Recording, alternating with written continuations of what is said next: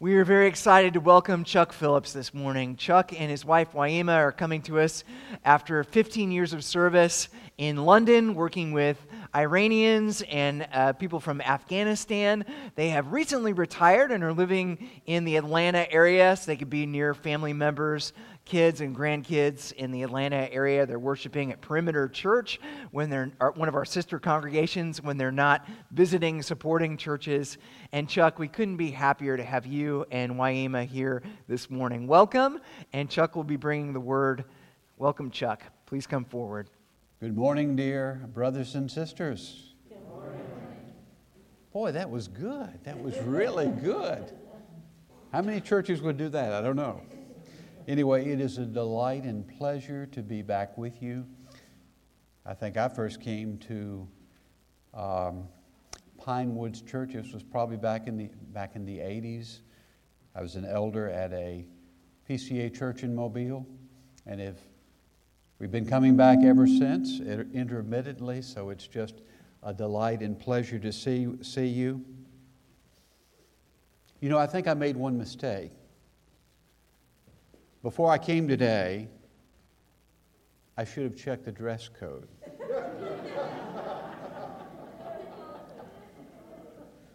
I was in a PCA church years ago, and I was going to go out one evening with the pastor. We were going to do some visitation together. And so I went straight from work to go meet my pastor to do visitation with him.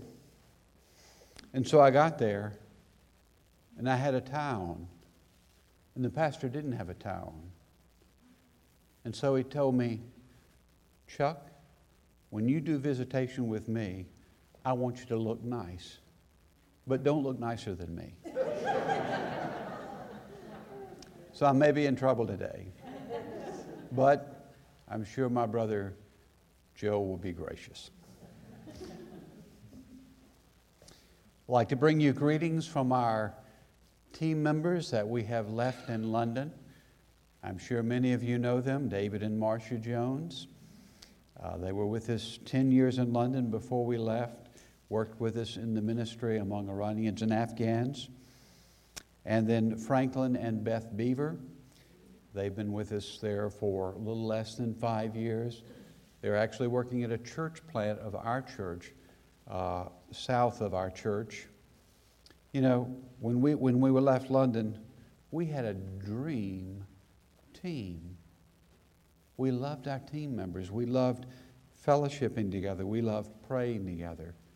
And so it was hard to leave such a wonderful team. It was hard to leave our church. You know, these had been our dear Christian friends for 15 and a half years. It was hard to leave the Iranians and the Afghans that we had come to know there in London. And many of these had come to know through our ministry, come to know the Lord Jesus and were part of our church. It was hard to leave, but we felt it was God's time for us to come home, and we continue to feel that way. Just want to thank you so much for your prayers for us. You know, we have borne fruit in London. But we all know that fruit comes from the true vine, the Lord Jesus. He produces it, we bear it, and it comes as we pray, but it also comes as you pray. So you have prayed for us, so we feel you have given to us, you have prayed for us. We feel like you have been part of our ministry. And we believe in God's economy and His sight that fruit is your fruit as well. So thank you so much. I want to thank you also for praying for me, particularly in these last 3 years. I faced a health crisis. I had to have open heart surgery. I had an aortic valve replaced, and I got hit with repeated serious infections, was thrown back in the hospital to go on IV antibiotics a number of times, and they went in and did a second open heart surgery on me. I was in the hospital 125 days, 7 hospitalizations. I want to report to you, I've been infection-free for a year and a half. God answers prayer. I'm here. I'm vertical. thank you so much for your prayers. Let me tell you, it was just a colossal comfort to me to know that when I was there in that hospital bed, the doctors didn't know exactly what infection I had, to know that God's people were praying for me. Wonderful comfort to our hearts. So, thank you so much. I want to ask you to turn in your Bibles to Luke chapter 16, or turn in whatever electronic device you use to view the Bible. Luke chapter 16, we'll be looking at verses 1 through 9. This is the parable of the dishonest manager. If you're like me and grew up on the King James Bible, it's the parable of the unjust steward. You know, I think this is a parable that is rarely preached from. I've been a Christian for over 50 years, been going to churches, listening to sermons for over 50 years. I think in all that whole 50 years, I've only heard one sermon on the parable of the unjust steward. I think I know why. It's because the central character in this parable, the steward, he's unjust. He's dishonest. He's a crook. And yet, in this parable, he's commended. So let's hear God's word. This is Luke chapter 16, 1 through 9. He also said to the disciples, "There was a rich man who had a manager, and charges were brought to him that this man was wasting his possessions. And he called him and said to him, 'What is this that I hear about you? Turn in the account of your management, for you can no longer be manager.' And the manager said to him, 'What shall I do, since my master is taking the management away from me? I'm not strong enough to dig. I'm ashamed to beg. I have decided what to do, so that when I am removed from management, people may receive me into their houses.' So summoning his master's debtors one by one, he said to the first, 'How much do you owe my master?' He said, 100 measures of oil. He said to him, 'Take your bill and sit down quickly and write 50. Then he said to another, 'How much do you owe?' He said, 100 measures of wheat. He said to him, 'Take your bill and write 80. The master commended the dishonest manager for his shrewdness. For the sons of this world are more shrewd in dealing with their own generation than the sons of light.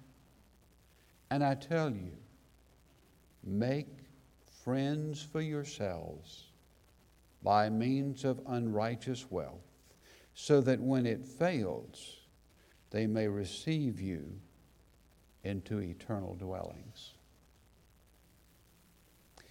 Before we look at this, brothers and sisters, let's bow for a further word of prayer. Father, we thank you that this is your words. These are words from the lips of your Son.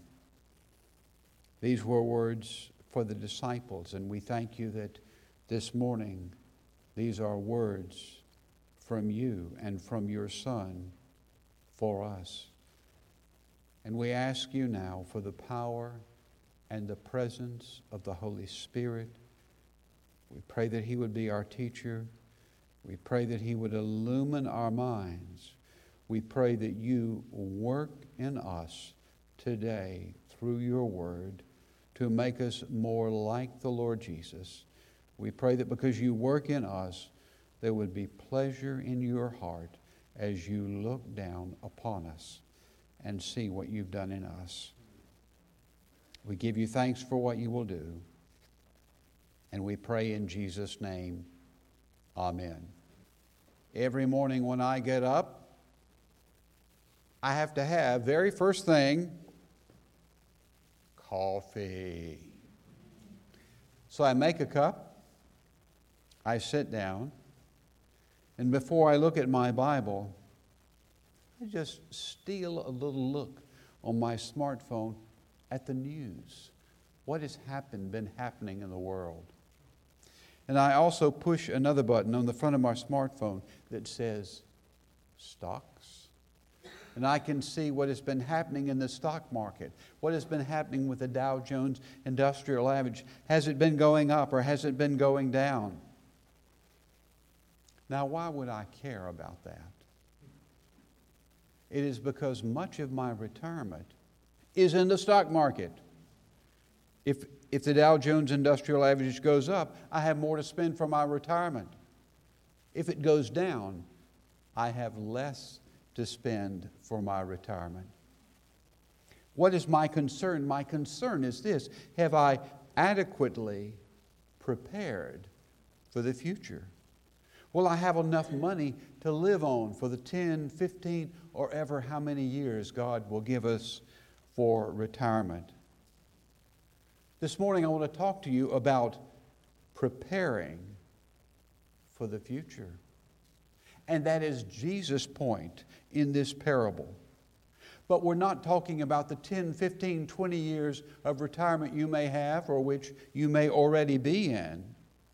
We're talking about preparing for the millions of years that will follow eternity. How do we prepare for the future? How do we prepare for eternity? Well, the first and most obvious way that we prepare for eternity is putting our faith and trust in the person and the work of the Lord Jesus. His death on the cross for our sins, the righteous life that He lived, putting our faith and trust in Him so that our sins are gone and His righteousness is imputed to us. If you do that, your destination for eternity, it's assured. That's the first. That's the most obvious way that we prepare for the future. But that's not what we're going to talk about this morning.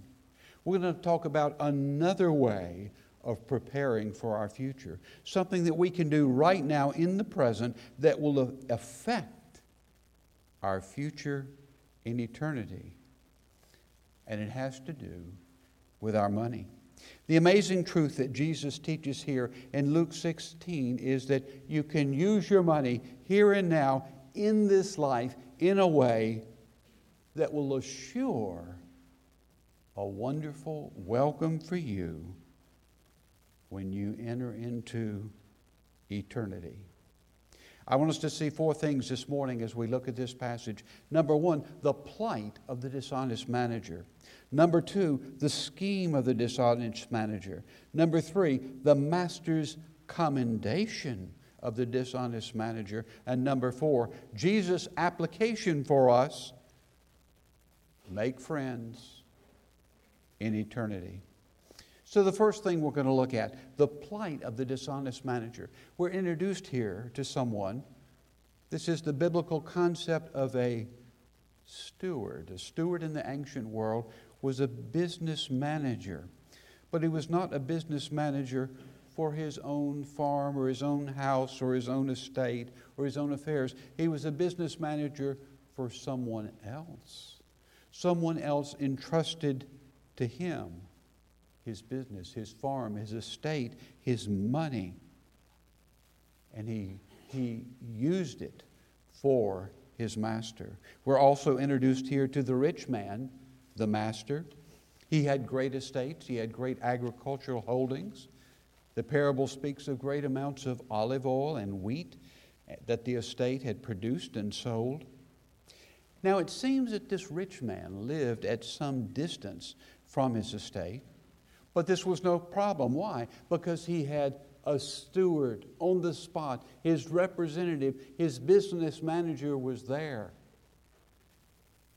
to run the farm, to run the estate, to sell the products, and to make money for his master. He was a steward. He didn't own the estate, but these things had been entrusted to him to use for his master. They were not given to him to use for himself or his own profit or his own enrichment. They were given to him to use for his master. You know, there's an application for you and me right here. You and I are stewards. You and I sustain exactly the same relationship to God. If you're a Christian, if you know the Lord Jesus Christ, if we know the Lord Jesus, we are stewards of a heavenly master. You and I possess nothing in and of ourselves. Everything that we have, God has given it to us. But who does it belong to? It doesn't ultimately belong to us. It ultimately belongs to God. He's given it to us, but He's entrusted it to us to use for Him. But there's a problem with this steward. We see in verse 1 that he's been wasting his master's possessions. As we look more at the parable here, we see that this means more than that he was simply a poor manager or a bad businessman. He was dishonest. He was a crook. If you look down in verse 8, he's called the dishonest manager. We're not told exactly how, but in some way he used his position to line his own pockets, to enrich himself. You know, he didn't get away with this forever. Word of this finally got back to his master, who is understandably upset. You know, this is the equivalent today of an employer finding out that one of his trusted employees had been embezzling money from him and stealing from him. So the master finds out. He hauls him up on the carpet. He has to appear before the master.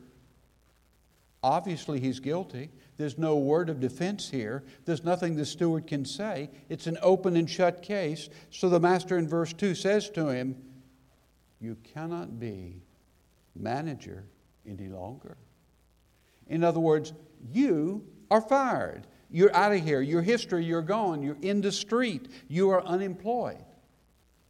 But not yet. There's one last thing that the master gives to the steward to do before he's terminated. He says in verse 2, "Turn in the account of your management." In other words, close the books. Finish the books so I can see what my estate has produced, how much you've sold, how much money you've made, and how much you owe me. So he had one last task to do. You know, that also has application to us.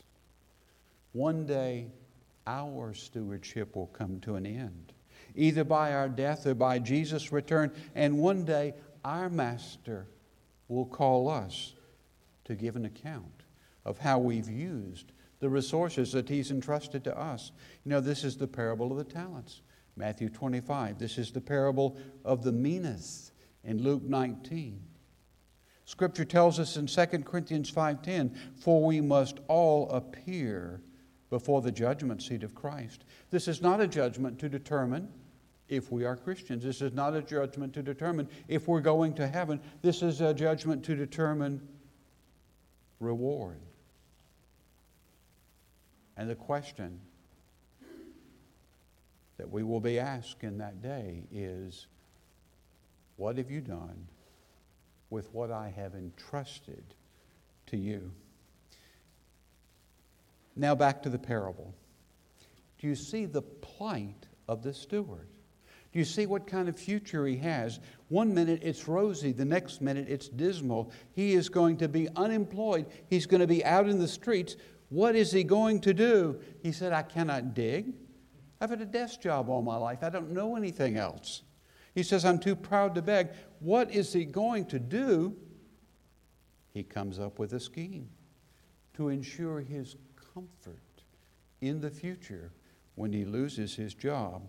When he's kicked out of his master's service, he comes up with a scheme so that he'll have a wonderful future and so that people will welcome him into their homes. This brings us to the second point, the scheme of the dishonest manager. He doesn't have much time.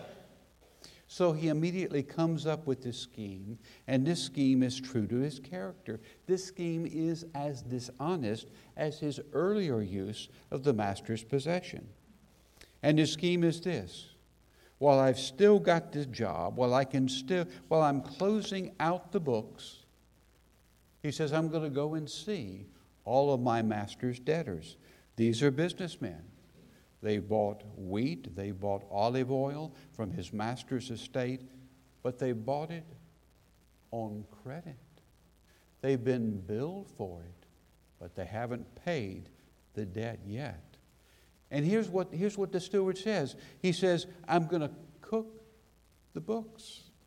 I'm going to fix the books. I'm going to show each of these debtors owing less than they actually do. You see what he's doing in effect? He's saying, some of what you bought from my master, you will get for free. And then you can sell it, and then you can be rich. You see, he's doing a colossal favor. Even though it's illegal, even though it's dishonest, he's doing a colossal favor to each of these debtors. Now, why is he doing it? Why is he showing them this favor? So that when he loses his job, these guys will be indebted to him. They will be obligated to him. When he loses his job, they will welcome him into their homes and take care of him. Do you see his scheme? Do you see what he's doing here? In this one last crooked act, he's indebting these men to himself. You see what he's doing? He's preparing for his future, albeit dishonestly. And this brings us to the third point, and this is the surprise in the parable. The third point, the master's commendation of the dishonest manager. So the master learns of this scheme as well. He learned of the earlier scheme where the man had been wasting his possessions, but now he learns of this scheme as well, and he calls the steward before him. What do you think his response is going to be? You think if he was angry the first time that he cheated the master, oh man, here the second time, he will really be ticked. He will really be angry. But here is the surprise. Look at verse 8.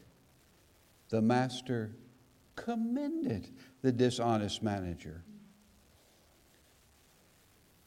Why did he commend him? Is he commending him for his dishonesty? No. Look again at verse 8. The master commended the dishonest manager because he acted shrewdly. The point of commendation was his shrewdness. Wherein was his shrewdness? It was in preparing for his future, even though what he had done was dishonest, it was illegal, even though the master had suffered further financial loss from it, the master still could not help but admiring the shrewdness of this man and the foresight of this man in preparing for his future. Now here's the question. What is Jesus' point? What is Jesus' point for you and me? This brings us to our fourth point. Jesus' application of the parable, make friends in eternity. And Jesus' application begins in the second part of verse 8. For the people of this world are more shrewd in dealing with their own kind than are the people of the light. You see, there are two kinds of people here, Jesus is saying. There are people of the world and there are people of the light. There are unbelievers and they are unbelievers. And Jesus is saying here is that oftentimes unbelievers are shrewder and wiser than believers are. Now, he's not saying that they are shrewder and wiser in spiritual things. If they were, they would be Christians, but they're not. Here's what I believe Jesus is saying. Unbelievers are shrewder and wiser in worldly things than Christians are in spiritual things.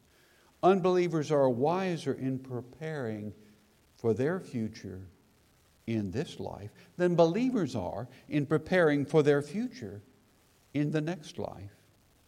unbelievers are better in preparing for their retirement here on earth than believers are in preparing for their eternity in heaven.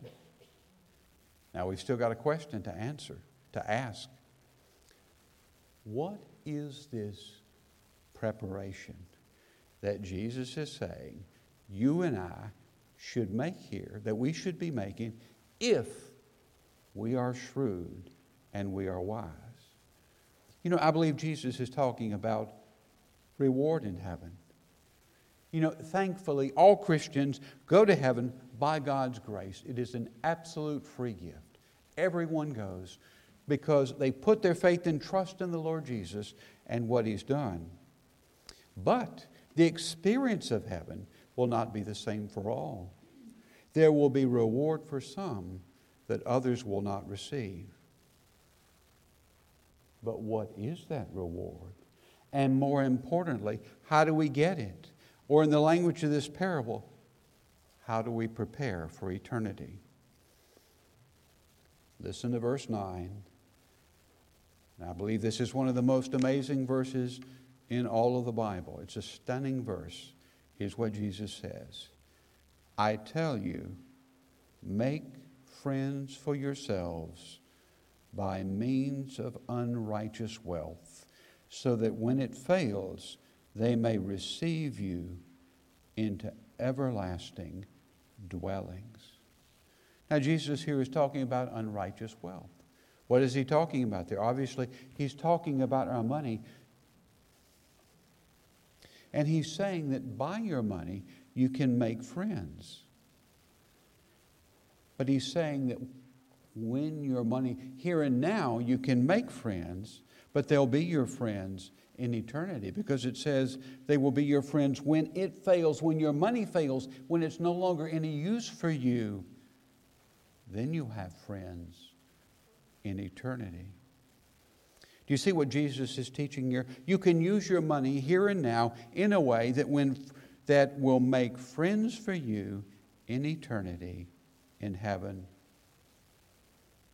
That when you die, they will welcome you to heaven. Isn't that stunning? In other words, the way you use your money now will in some measure determine your reception then.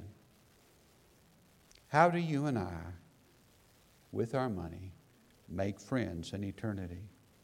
When you put your money in God's work, when you invest in His kingdom, when you invest in kingdom work, guess what you're doing? You are making friends in eternity. When you give your money to missions, when you give your money for the spread of the gospel to the ends of the earth, when you put your money in Faith Promise to support missions, what are you doing? In Jesus' words, you are making friends who will welcome you into eternal dwellings. Now, this is not explicitly taught right here, but let me just tell you what I think. I think that when you give your money to God's work, whether it's here or whether it's on the mission field, I believe that in eternity there will be people who will meet you, who will say to you, I'm here because you gave. You paid so that the gospel would come to me. I'm here because of what you've done. Welcome, brother or sister. Boy, isn't that stunning? Can you think of a better way to use your money than that? I cannot.